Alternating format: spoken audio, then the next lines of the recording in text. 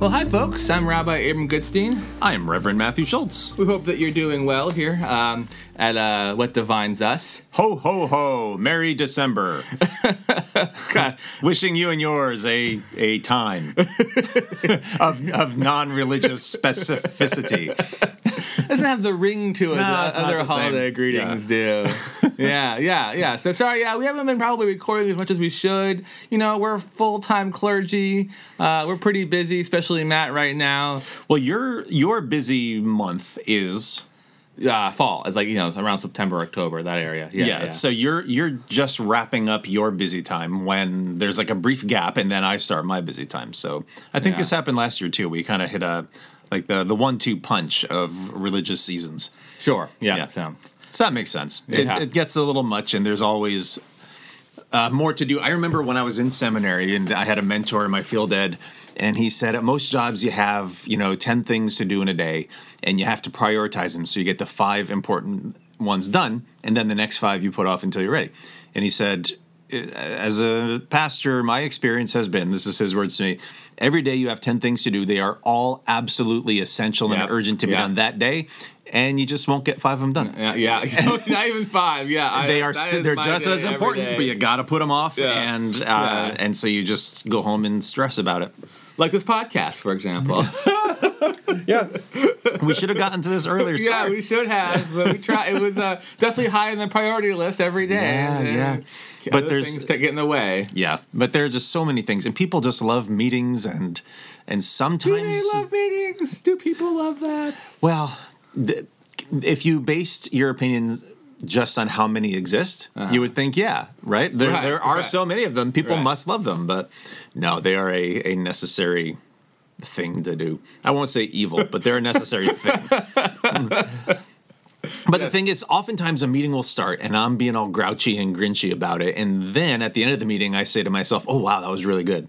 Like, that was super important, and all those people were awesome, and I'm really glad I did that. So I shouldn't be a grouch. You didn't, think to yourself, that meeting could have been an email. I mean, we've all said that sometimes. But classic statement. I saw a thing online, which is so true to me, which was, I say to myself, that meeting could have been an email, and then I check my inbox, and there's like 200 unread messages in it. So why would anyone send me an email? Right. That's how you get to Matt through meetings, not through email. Or, just throw a rock through my window or something. Disclaimer, don't throw a rock through my window. It's a nice window. I'm looking at it right now. Yeah.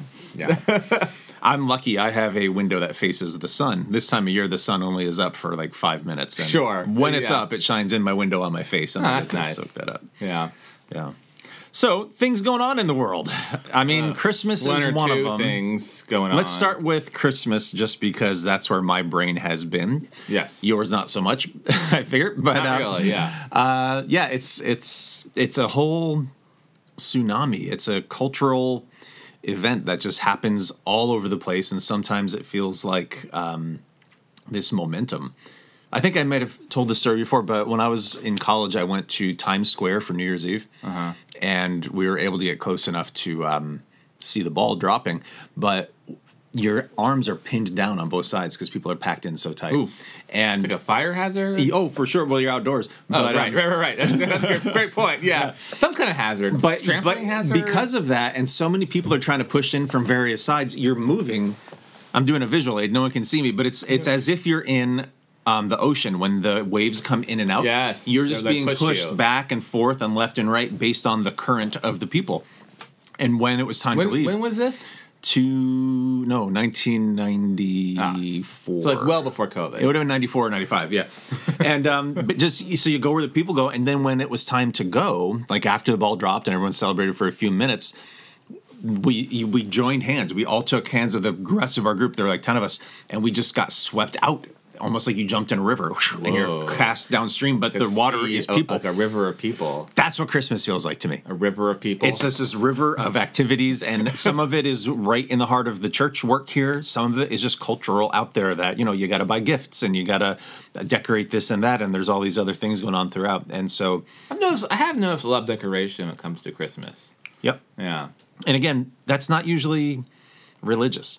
right? It's not like people are saying, boy, I love Jesus so much that I'm going to put a light up on my garage, right? There's no connection between those things. It's just a cultural fun thing. I don't have any problem with it. We should have a segment like, is it religious? And I ask you. Oh, yeah. A Santa Claus, like on a lawn, is it religious? Well, again, see, that's it. My answer to everything is maybe, because of course Santa Claus is based on Saint Nicholas, and Saint Nicholas was a real guy who literally punched somebody at a church council where they were trying to decide on the theology of the day.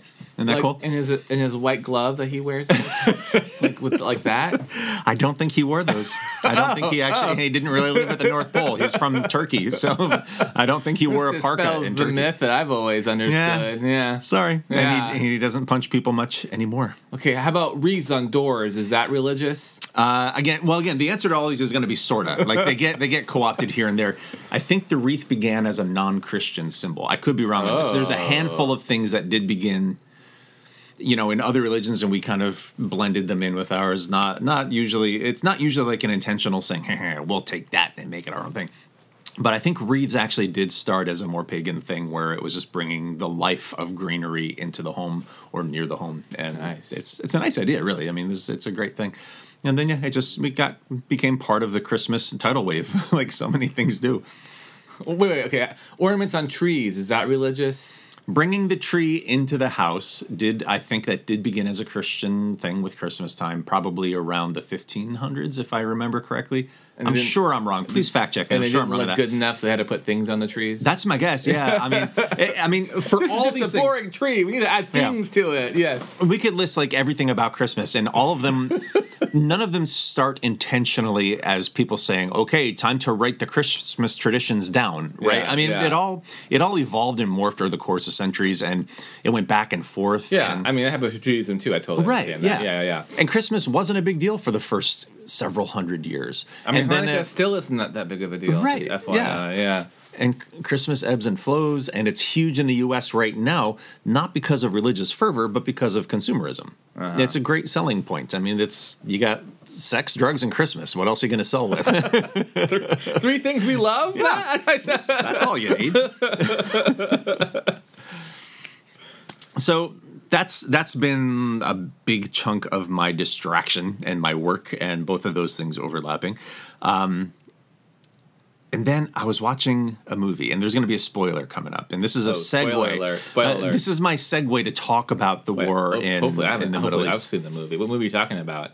There's a movie on Netflix called Leave the World Behind. Yes, I need by Sam Esmail is the director. I forget, but the directing was really cool. The same guy that directed Mr. Robot, that one? Yeah, I think you're right. I think so. Yeah. My son is going to be mad at me because he loves that guy. Who did Mr. Robot. Was an amazing show, right? Yeah. And I didn't like the last season, but yes, it was a good show. Yes. So do you mind a spoiler about that movie? Oh my gosh. Okay, let's do it. Let me see if I can cloak it. I mean, the reality is I've got a 2-year-old and I got a 7-year-old. I can't tell you when I'm going to get to this movie. So, So there are three things that fit this. In that one of the factors of the movie is that there's big mystery going on, and you'll see the same thing in the what's the zombie show? Walking Dead. Yeah, the same thing where some big event took place, right? And the big event is the big event, but what the story is really about is how are people going to treat each other. Oh, yes. Right? And so that was a major theme of this movie. It's a theme of almost every zombie film. Yeah, right? It's like it could be zombies happened, or it could be a meteor is attacking, or aliens but what it comes down to is this other thing. And then Doctor Who had its third of 3 specials that just aired. It was really good. And holiday specials. There's a Christmas one comes out, I think, on Christmas Day, but they had 3 specials with David Tennant returning to the role. No way. Yes, it's so good. Dr. Donna, because Donna Noble was back also. Noble Temple.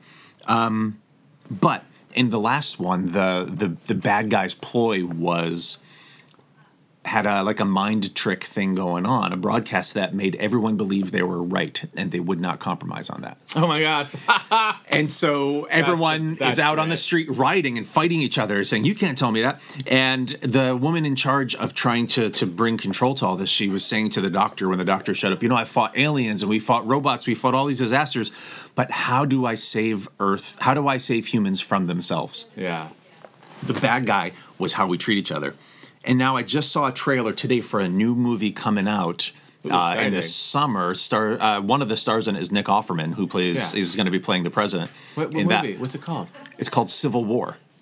And it's about the U.S. having another civil war. Not the past civil, like a new civil war. It's set probably next year, Wait, and Nick Offerman's playing a president? Yeah, and it looks like it could be terrible. It could be fine. I don't know. On one hand, I thought to myself, why would you make a movie about something that seems so possible and terrifying, right? Yes. But also, what it came down to was, in that trailer, you could see what it was coming down to is how are people treating each other, right? And are we just at each other's throats all the time? And there's this exchange between two of the main characters in the movie where the soldier has a family at gunpoint, and the guy in the family says, "We're Americans."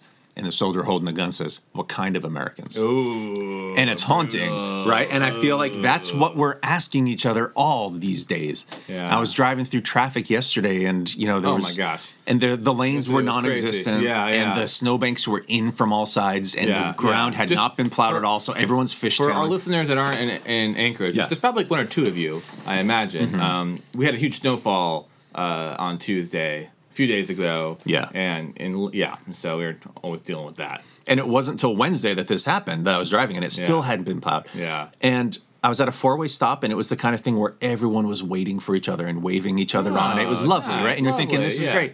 Not 10 minutes later, I'm further away from that spot in a different section of town, and people are just, I mean, if you could bite someone's car, they would have been biting each other's car. Yeah, they were just, like, I wouldn't have been surprised to see someone in the back of a pickup truck with a harpoon just stabbing other cars. Just going, it was... Well, I think this pickup truck, because that feels right to me, too.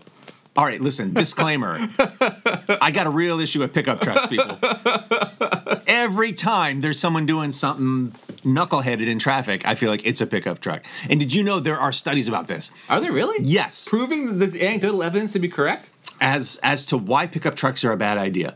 Oh, okay. One of them is it gives the driver a sense of invincibility, which makes them a danger to everyone else on the road, including themselves, because it's false invincibility. Can I just say that, like, the amount of pickup trucks I've seen upside down is more fingers than I have. Every year, the first couple of snowfalls, I've always see all the cars in the ditches, and it's almost always trucks. Yeah, pickup trucks, upside down. Yeah. I've seen them. I've never seen a Subaru stuck in a ditch. I've never seen a Prius upside down on the side of the road. I'm a Subaru driver, man. Yeah. That's my, Have you gotten stuck in a ditch? No. There you go. I think of, yeah. But I guarantee you I've seen at least 4 per winter pickup trucks stuck in the snow or upside down on the median or who knows where. Yeah. And then the reasons people say they buy the pickup trucks, which are harmful because they make you feel invincible and cause damage, also because they are gas guzzlers, right? So they're bad for the environment. People say, but I need it so I don't get stuck in the snow. Statistics show that's false. I need it so that I can haul things. Statistics show that people... That does seem reasonable, though, to haul things. If it was actually used that way, yes. But they've done surveys of pickup truck owners, and they say, how frequently do you haul things in your truck? And they're like, once a year.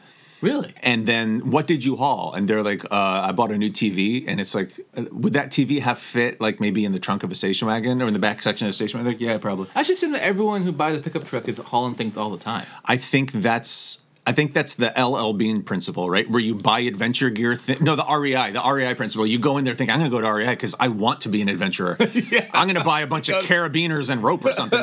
You can get at REI, by the way. Huh? Different kinds of rope for sure. Yeah. This episode is sponsored by REI. Pretend that you go on adventures. I think you go in there and you think, I'm going to buy a tent and then I'll be motivated to go camping. And then that tent sits in your garage forever. So I think people do that pickup trucks. You're like, I live in Alaska. I've got a dog. I should have a pickup truck, right? It's part of the set. I guess that feels... And then they just drive around in it. They go to work at the office and back, and they go to Fred Meyer, and they're like, I'll put the groceries in the back of my truck. And say, okay, but you could have done that in a Volkswagen Beetle. So. Yeah. But I guess, Matt, what kind of American are you? Exactly. Not a very good one, I guess. Well, so that brings us back. Those 3 shows. Let's put aside my classism against pickup trucks, whatever it is. Those 3 shows all had the same thing, which is, in my opinion, the question, have we all gone mad? Have we all gone mad? Have we all gone mad? Is the real villain the rest of us? Right? Is the real villain just the fact that we're all going after each other all the time? And am I part of that problem? Because I look at Trump voters and I think, what the heck? How can you still be voting for this abusive person? Sure. does that mean that I am just as bad as people that are saying that about Biden? It kind of messes with your perspective. But I look at Trump voters and I think, have you all gone mad? And so when I see the contentiousness in traffic or out in the world or in our politics locally, or when I look at the war in the Middle East, I think to myself, is this just a human... Have we all just reached a boiling point somehow? And does that happen once every couple generations and we end up with a world war because people have just lost their collective shit? We're now a cursing podcast. By the way, I've made really? I've made the choice not to edit you anymore, Matt. Just so that's Ooh, going. I better mind my P's and Q's. That's going in the podcast. One thing. Sorry, Mom. Yes, our moms are avid listeners. I often think like the opposite approach. I assume that everyone is smart. And that everyone is doing a thing based on it's personal. It's personal. I'm not gonna say right. Okay. And by doing that, I think that like, okay, so a person who makes a decision or makes a choice, I just can't even fathom. If we assume that they're smart for a moment, then smart from their perspective, they believe that they're making an intelligent choice. Yeah. Then how do they what logic did they put together in order to make that choice, right? So say when it comes to MAGA voters, or diehard MAGA voters, like the 30% of the Republican Party who will vote for Trump no matter what. That's a huge amount. This is why Trump's probably going to win the primary because he just has such a huge base within the Republican Party, a base that is not going to vote for anyone else. And you're trying to see the intelligence in that. I'm trying to see why. Obviously there's something he is doing that they just love, and maybe it has to do partly with COVID, right? And how maybe they felt like their rights got trampled on during COVID, and that Trump is in your face about whatever he wants to do, and they love that, right? But they were all in on Trump before COVID. You're right. Trump got voted in 2016, right? So obviously that's something that's welling up in our. And he was already impeached pre-COVID, right? Do I have my timeline right? Yeah. And so and he had already said all the, I'll say, poopy things. He had already said all the poopy things pre-COVID, or not all of them, but he had already said dozens and dozens. So I think COVID maybe exacerbated and supercharged it, perhaps. Yeah. So that's one component. But the other component is I think people are scared of change. And I think people are inherently fearful of the political system, and they maybe don't understand it, or they don't respect it, or they don't want to. And they see Trump as sort of this savior for them, this guy that's not part of the political establishment doing it in his own way. And I think they just think that's great. Now, you said you try to see the intelligence of it, or you try to presume beginning that everyone is smart, but there's an end game to that process too, right? If you see someone running headfirst into a concrete wall, and bringing others along with them, you can say that initially, but eventually you have to reach a conclusion and say, no, that's not intelligent. Well, right. The real question is that if you can kind of understand where they're coming from, really, I don't think it's a question of intelligence. I think it's a question of emotions. I think that these MAGA voters they're getting it feels good for them. Some kind of good hit, dopamine hit, if you will. Yeah. From hearing what Trump says on the news, from hearing about him, from what he's done, Yeah, it feels good for them. Yeah, we got those other guys. Yeah, but why? This whole own the libs sort of movement that we're hearing about. It's so important to them that the other side, and for them seems to be a binary equation, right? There's them and then there's the others, and the others aren't people in different countries. The other is what kind of American are you? Yeah, exactly. And that dichotomy, for some reason, it hits home for them, in an emotional way as well. Yeah. And so, sometimes your intelligence is only as good as how you understand your own emotions, right? And so if they're getting a good emotional hit from whatever Trump says on the, in the media, which he's talking all the time, you know, so they're getting a lot. They don't care what he or maybe even fully understand like what he's done or what he's doing currently. That I think makes him an abusive person and a really horrible idea for a president. But that's what they like. Yeah. And so if we can, like, for me, like I sort of develop a sense of compassion when I can understand why are you like this? Like what's happening? Like why is this necessary for you?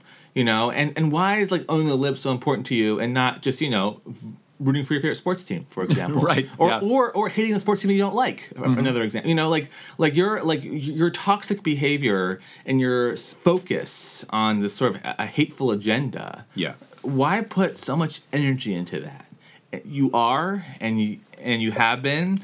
Like what is driving that? And so that's where I try to come to, because I feel like the person that's running themselves against the wall. I mean, one of the only few ways I think you can stop that is just literally grabbing the person and stopping them from doing it. But that's not a long-term effective way of managing that problem, right? And I have to follow it with some level of compassion for every person. Yeah. And so I don't know. That's sort of my process. Not that like I said, like I totally disagree with everything that they essentially represent, but they're human beings, and they had to got to this conclusion somehow, and maybe there's some harm or hurt that happened to them, and that's why they're in this position in the first place. Striking how 50-50 it is within the country. Like it's the people that are going to vote one way or the other. I don't think anyone's expecting a landslide election. No, right? Everyone's saying whoever wins, it'll probably, as far as we know at this point. Yeah, who knows what might happen tomorrow, but. Anyway, all that stuff I was bringing up in terms of that sense of has this world, you know, have we all gone mad? I was thinking about Israel and Hamas and how there's, you know, there's all sorts of trouble going on. And you cited a statistic right before we began recording. Do you want to share that? Well, yeah. So let me just give you in case you're not sure what's going on over there, I'll give you a quick update. So essentially, a few weeks back, there was a ceasefire where there was hostage exchange, which was very hopeful that like the ceasefire would continue for a while, maybe even continue until the war was over. It was something that I was hoping for. That did not happen. The ceasefire collapsed, and we continue now with this war, which is honestly one-sided.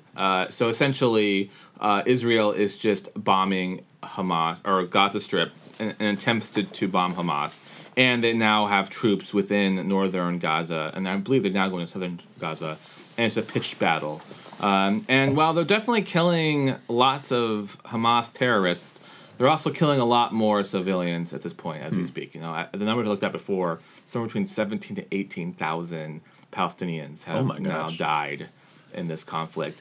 5,000 of them being children is a new statistic. Now, granted, this is statistics that are given to us by Hamas, right? Who are the official government of the Gaza Strip. Gotcha. So, but still, even 1,000, even only 1,000, that's still 1,000 too many. Yeah. Right. So this conflict is getting quite one-sided, and Israel seems to really wants to get these hostages back, but got a few of them back, but there's still hostages there in Gaza Strip, and they say that they'll keep going until the hostages come home. And so it's now becoming a problem of like, well, no, I don't have nothing that I say will affect Israel policy, right? Yeah.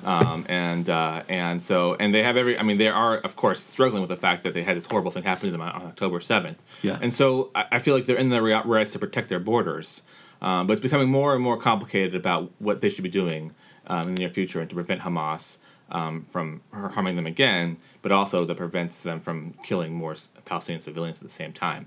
The answer is, of course, always complicated. Yeah.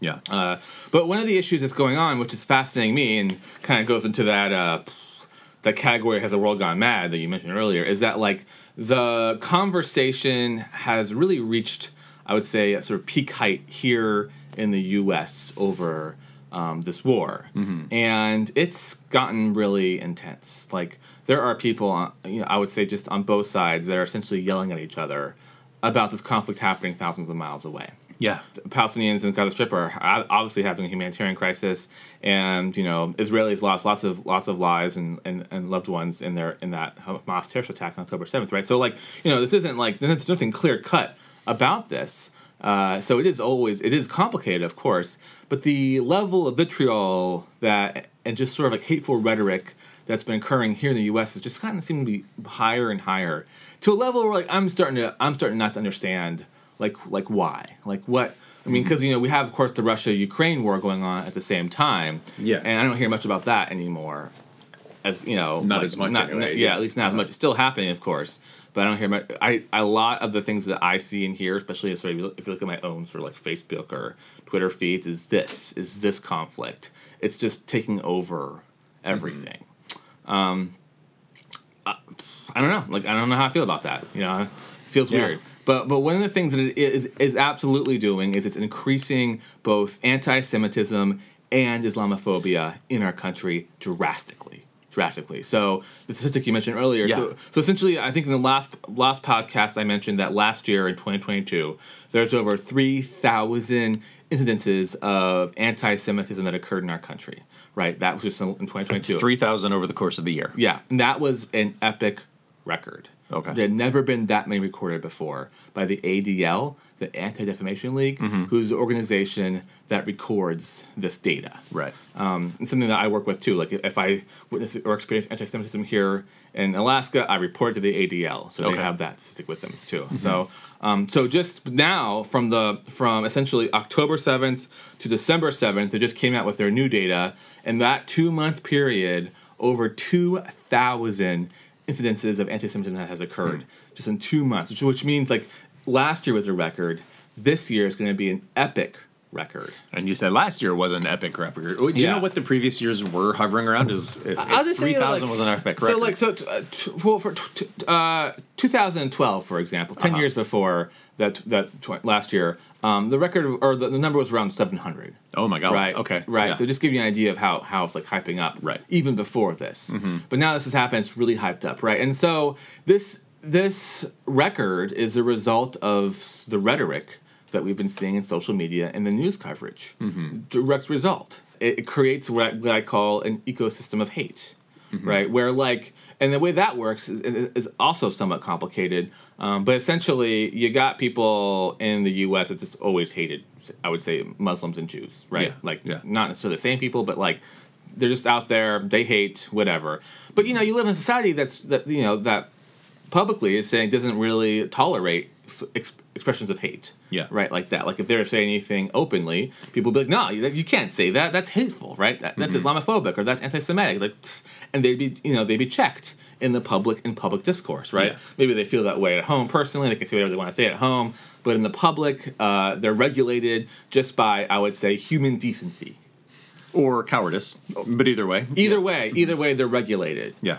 But this sort of new ramped up discourse of, I would say, a combination of anti-Zionism or a combination of just saying anti Palestinians, if you will, the whole argument that's occurring in social media is having a real effect for both Muslims and Jews in this country, and it's not good. Matt. Yeah. And so, personally, all I would like to do is sort of cool the rhetoric down a little bit. We are a country that's famously has spirited debates on things. I believe in that. I believe in debating. I absolutely do. I believe in an area where you can respect the person who you disagree with. Yeah. But that sort of modality seems to be more rare. Yeah, because when you say spirited debate, that's not what you see on television or in social media very often. What you'll more likely see is one side just bludgeoning the opinions of another side who's not even present, right? So you'll get like a Sean Hannity type structure where it's just one guy talking on the camera about how crappy the other side is. It's not a give and take. It's not a debate. It's it's more of a sermon in its own way, right? A hate-filled political sermonette. And I don't see. When was the last time you saw a healthy debate about something, either in traditional media or social media? I don't. I do see it. It's there. It just doesn't get much upvotes or clicks or whatever your hearts. I don't know, whatever your social media does. But mine uses duckies and bunnies. right. I don't know which one's bad and which one's good in that. Which one's up, which one's down. But I'm not going to tell you. Okay. But yeah, I mean, it's definitely there. But it's the hateful stuff that gets like the most views. It gets the most. It's sparkly and explosive, and becomes more viral. Yeah, and so if you're into being viral, like if that's something that you want to do, which is the addiction of social media, then that's what you're gonna do. Did you see the video from the roundabout off Huffman Road from 2 nights ago, where a truck went? It was from underneath and up above the overpass. A truck went flying off, did a flip, and landed on its tires. The driver apparently is okay. No, I didn't see that at all. I bring it up because on social media, yes, I didn't notice that when I brought it up, but of course, now I'm going to feel bad if that person's hurt. I'm sorry, whoever you are. The reason I bring it up at all is because I, from what I saw in the news, the driver's okay, but I bring it up because that social media post was shared a trillion times, right? Yeah. And I was scrolling through my feed. I saw it from 10 different sources. Boom, it was everywhere. You're never going to see a social media post about, look at this guy. He used his turn signal before changing lanes appropriately. Right. Good job. Right. So when there is a nice debate about something and people get along, social media isn't no one's going to see it. It's only going to lift up the one where they're like, oh, and you see the headlines are like, this guy totally owns Republicans or totally shuts down AOC. It's all about who's smacking down the other and never about, whoa, they compromised beautifully. Well, and that's just the reality of social media. Yeah. You know what I mean? That's the dark side, the downside of it. Right. And like the reality is that like if you're not Muslim, if you're not Jewish, if you're, I would say, a privileged individual in this country, you're not going to necessarily feel how hard social media can be on people. But if you, honestly, like for most, I think teenagers, social media is both an amazing tool and a horrible one all at the same time. It's totally like a self-esteem destroyer or a self-esteem booster. You know what I mean? So like, I just feel like your kids are young enough. I don't envy you because who knows what's coming up. I know that Elizabeth and I parent in retrospect right now, and we're like, okay, were we too lenient on this screen time? Were we not lenient enough on this other kind? And it's so hard to know. And there's no playbook on this, I feel like. Or there are ones that we not know about them or we don't like them. I don't know, but like my wife and I definitely have like a very specific view on this kind of stuff that we're trying to figure out, and we're hoping that we're right. We may not be. Right. It's so hard to know. But my point is that like social media is what's driving this increase of hate towards Jews and Muslims. This spike. And it's driving it. Really, one reason is because it's designed to do that. Yeah. Because it's designed to create viral media posts, and those are the most viral happening right now. Yeah. So there you go. I mean, that's the problem. And like the reality is that like social media is just a thing. Like it's like we can hate it if we want. It's always going to exist in our lives.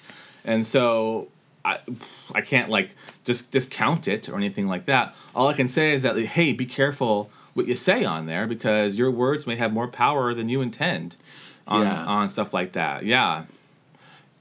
It is like any other interaction, but multiply the consequences by 100. Yeah. It's rough. I do try to hold myself to saying don't say anything on social media or post anything on social media you wouldn't also say after church during the refreshment hour with all the congregants around, Yeah, we call it oneg and synagogue. Right. It's the exact same thing. Yeah, sometimes coffee hour or fellowship time. Different churches call it different things, but it's the same basic deal. And I fail like anyone, but I try to remember I'm here in the fellowship hall right now as I'm writing something in. And so if I wouldn't want the people in my church to see me behaving this way, then I shouldn't behave that way at all, regardless of who's going to see me. And they will because social media gets everywhere. But it's just always a handy reminder, like don't act that way in one setting if you're not going to act that way in another. But on the flip side, like I think social media is a beautiful tool in so many ways, and a great place to have a soapbox. Mm-hmm. And sometimes that soapbox gets viral, and it does a lot of good. You know what I mean? So I'm talking about like the dark side of social media, but there's a lot of good in social media as well. Well, let's accentuate the positive. And what are a couple of social media things? You don't know that song? No, I don't get the reference. What the what? All right, well, it's an old classic from, I don't know, like the 40s or something. It's a silly, like, I wasn't around then, sorry. Well, neither was I, you goon, but I, I study the history of pop culture, I guess. But it's a famous song. I think Frank Sinatra covered it, but it was one of those ones that everybody covered at some point or another. What are some of the positives you've seen in social media? I think one thing social media does really well is that, like, it can convey information you didn't think of, or doesn't realize that you exist until some friend, like, pops something up on like, your feed, and you're like, oh, well, this is a great link, and then you look at it like, oh, this is really good, like, for, like, data mining, sometimes I will look through my social media feeds to see what my fellow friends have like, put up there, and I go like, oh, and it's really helpful. So a good example, I have a lot of friends who are seminary nerds or biblical scholars of some sort or another, and so I typed into the search field in Facebook, Gospel of Matthew, and then it said show posts from, and I just clicked my friends, my pals, and it gave me this great wealth of things that exactly what I was looking for. It was really that was pretty handy. But I guess for me, like, my favorite social media is, like, I don't know, before I go to bed, I just pop I have like a few people that I like, and I just like to watch them, and then I go to sleep. You know what I mean? For sure, for sure. And I find living as I do, 4,000 miles away from my nearest relative, it's wonderful to see my nieces and nephews, even though it's not the same as hugging them by any means, or to see, like, oh, so, like, why is my mom awake? It's 4 a.m, but there she is. She's talking, and so so it's hard, but it's nice that I can keep up to date on what my brother Bob in London was doing yesterday. That's rare in history. No one else would have gotten to do that in history. Right. And so, so there's those benefits. And so as clergy,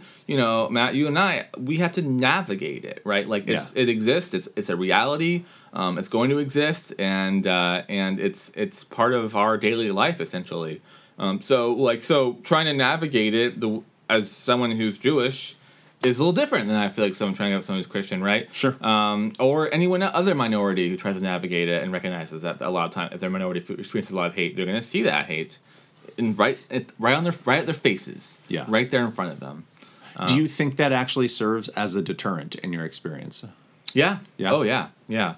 I mean, I want to say good, right? Like any deterrent, I'm happy for. Well, I mean, I'll give you an example of where things get really sticky. Is that so Elon Musk, of course, now famously owns Twitter and rebranded it as X. Yeah. Right. And one of the things he also did is that he has less moderation when it comes to hateful speech. Right. This is very harmful for Jews and other minorities as well. And so we're watching sort of the hate speech on Twitter sort of skyrocket thanks to the lack of moderation. And Elon Musk's stance is like, this is all about free speech. If you don't like all this hate, then say other stuff that's not hateful, like counter it. But Twitter, like most social media platforms, are designed around being viral posts, right? Yeah. And so those hateful things can go viral faster than anything that can oppose it. And so it's a real conundrum. And ironically, like, Elon Musk is suing the Anti-Defamation League for defamation. Yeah. Right. And the ADL, which is, I think, a very powerful and helpful organization, not just for the Jewish community, but for combating hate in general, is now struggling to with this, right? This idea that, like, they're being essentially sued by one of the most richest men in the world. Because they're the ones that are saying, hey, Elon Musk, Twitter is now full of hateful speech, and it's not good for humanity. Right. That drives me batty when they pull the free speech card, because that's not what freedom of speech means, right? That's a constitutional thing about what the government can and cannot do. Yeah. In terms of, like, in a, at somebody's house or in one of our houses of worship or on a social media platform, no one has free speech. The people who run that entity have the right to tell you what you can and can't say, or you should leave. Right? Yeah. I mean, that's not against the law. I mean, if someone came into my church and started using racial slurs, I would show them the door. Yeah. And that's not infringing on their freedom of speech. It's making them shut up when they're out of line. And those are different things. I mean, that's part of the conversation too. Is like misunderstanding what freedom of speech is and what the First Amendment is. and how that works. I mean, I'm a big proponent of it, and more than just in government setting, because I mean, free speech is the reason why us Jews have been so successful here in the U.S. as compared to other countries. Like for example, 1940s Germany. Right. But and that's why the free speech, not from the government, but from other sources at least, there should be pressure to limit what is said and what is acceptable as, in that Overton window, so to speak. It's like... Yeah. And certainly moderation is really valuable, right? Yeah. You need to moderate any kind of social media to make sure that things that are hateful are taken down. I mean, for example, I moderate our Facebook page, and I've definitely taken down numerous posts that were quite hateful, you know, and nothing harmful in terms of our well-being, just hateful, right? So there's that level when it goes to free speech, hate speech, to threats, and so I've received nothing threatening on our Facebook page. Well, that's good. Just stuff that's been essentially So I mean, so moderating is key, but yeah, I mean, free speech is also really valuable and important too. And so on this podcast I've said before, I think counter speech is a really good idea, but counter speech is much harder when it comes to likes and things going viral, right? How do you counter a viral post that's super hateful? It's hard. It's harder. Right. Yeah. Because also in some ways, engaging it can sometimes just shine a spotlight on it more. But counter speech, if a counter comment is gonna go viral, probably so will the post that it was countering. Well, often counter posts don't go viral to the original post. Yeah. Right, and so you see the original hateful post, and the counter posts no one's looking at. Right, so you're not necessarily countering it. Then it's just out there, seen by a lot of people without any kind of that. Now, what I like is Twitter and other websites have now kind of put disclaimers on the actual whatever it is, the remark sometimes saying many people have claimed that this is hateful or whatever. You see that once in a while. That's great. That's essentially social media's answer to free speech, right? They let the thing stay, but they themselves put a disclaimer on it. Yeah. Which is not, That's weird. It's like if someone came to my house, I'm like, see all this giant pile of rotten garbage in the living room? We're just going to sit around it and talk tonight. Just ignore that giant pile of rotten garbage in my house.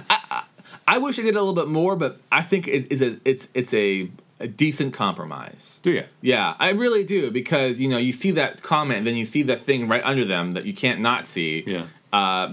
Let's do it. That's countering it, essentially. And so I remain unconvinced. I think on a thing like that, how hard is it to just say, "Nah, you're just take it. You're being a racist. Go away," and just shut them down, and make it less and less convenient for them to say crap like that. Yeah. I don't know. Honestly, sometimes I agree with when social media says, "Hey, we're just the town square," right? You can't moderate the town square. You can only moderate the people who are in the town square.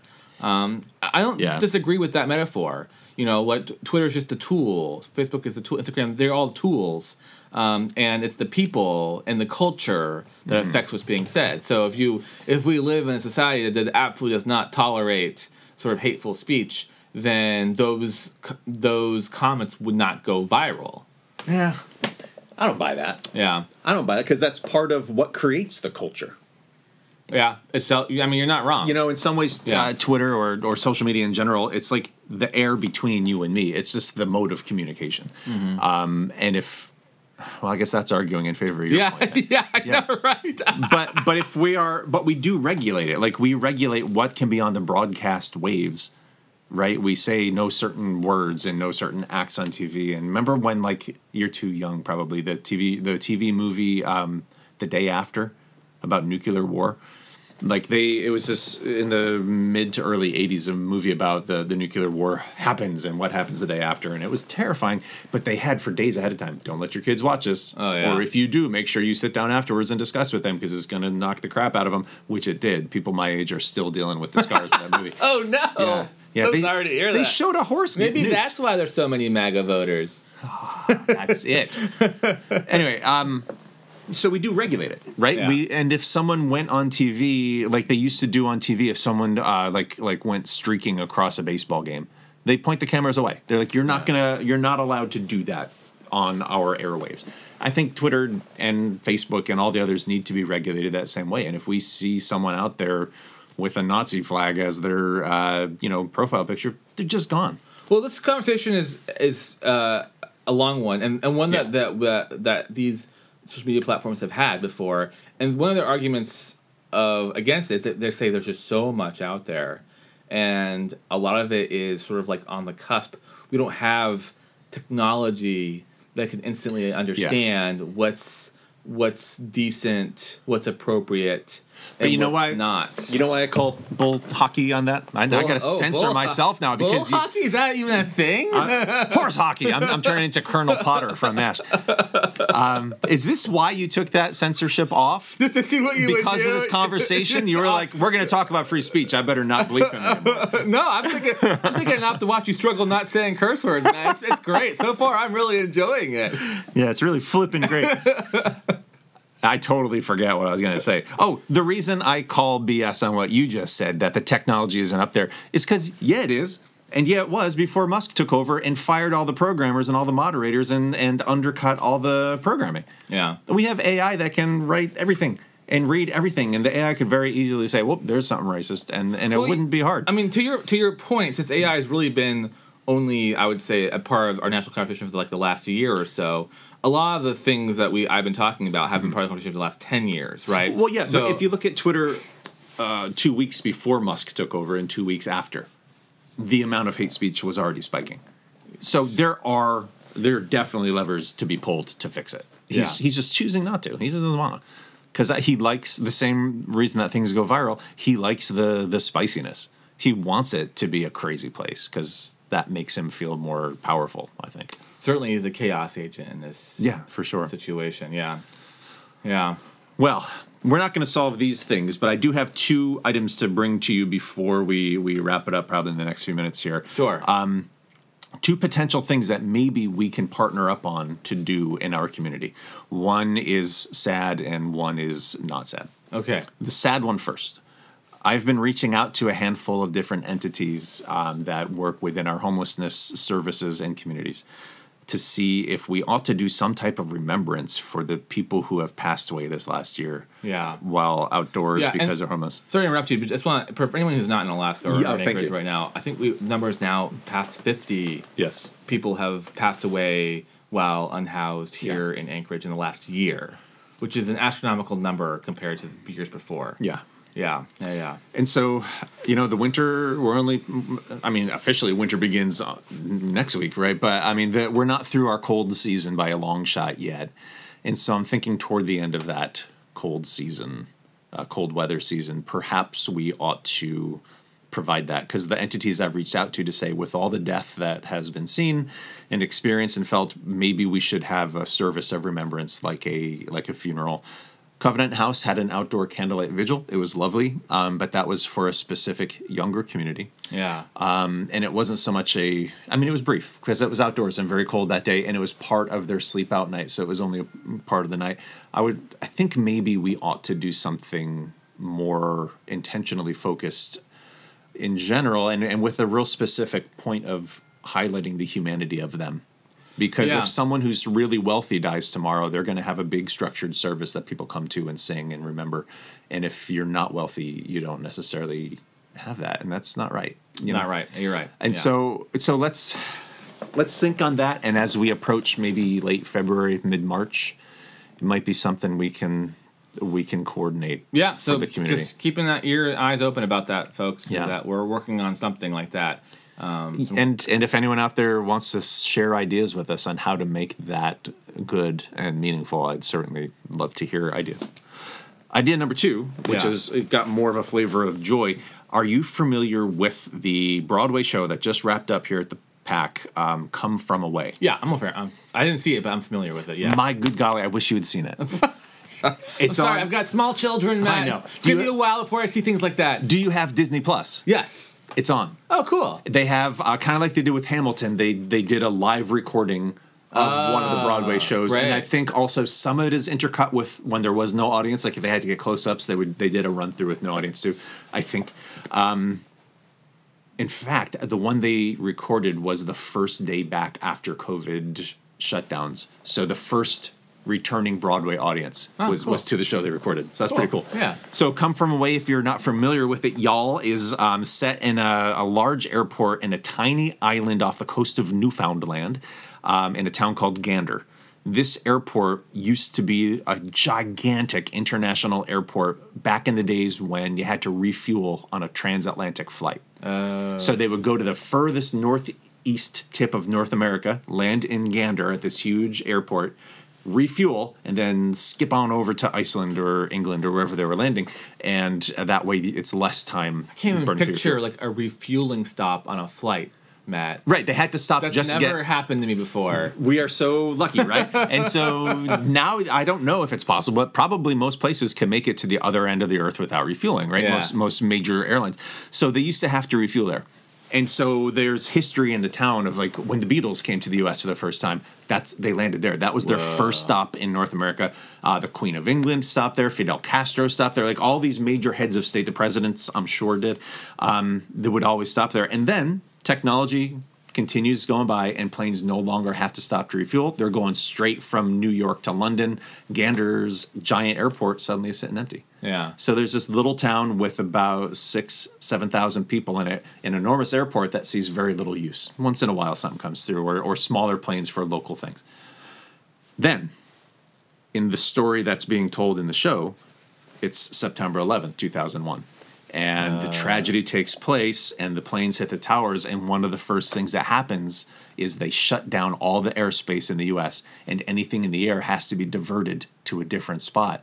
And people are like, well, there's this giant airport up in rural Canada that could be used. And so they divert, I think the number in the show they quote is 38 giant planes full of passengers to land in Gander. A town of 7,000 people suddenly had 7,000 guests. Wow. And so the show is about how does this small town adjust and embrace all of these people, and how do they show hospitality and care for them, not only in general in your typical small town way of, hey, we got casseroles, come on in, we know, welcome guests, which is a lot of small towns are like that. But how do you do that in the context of a world crisis? Mm-hmm.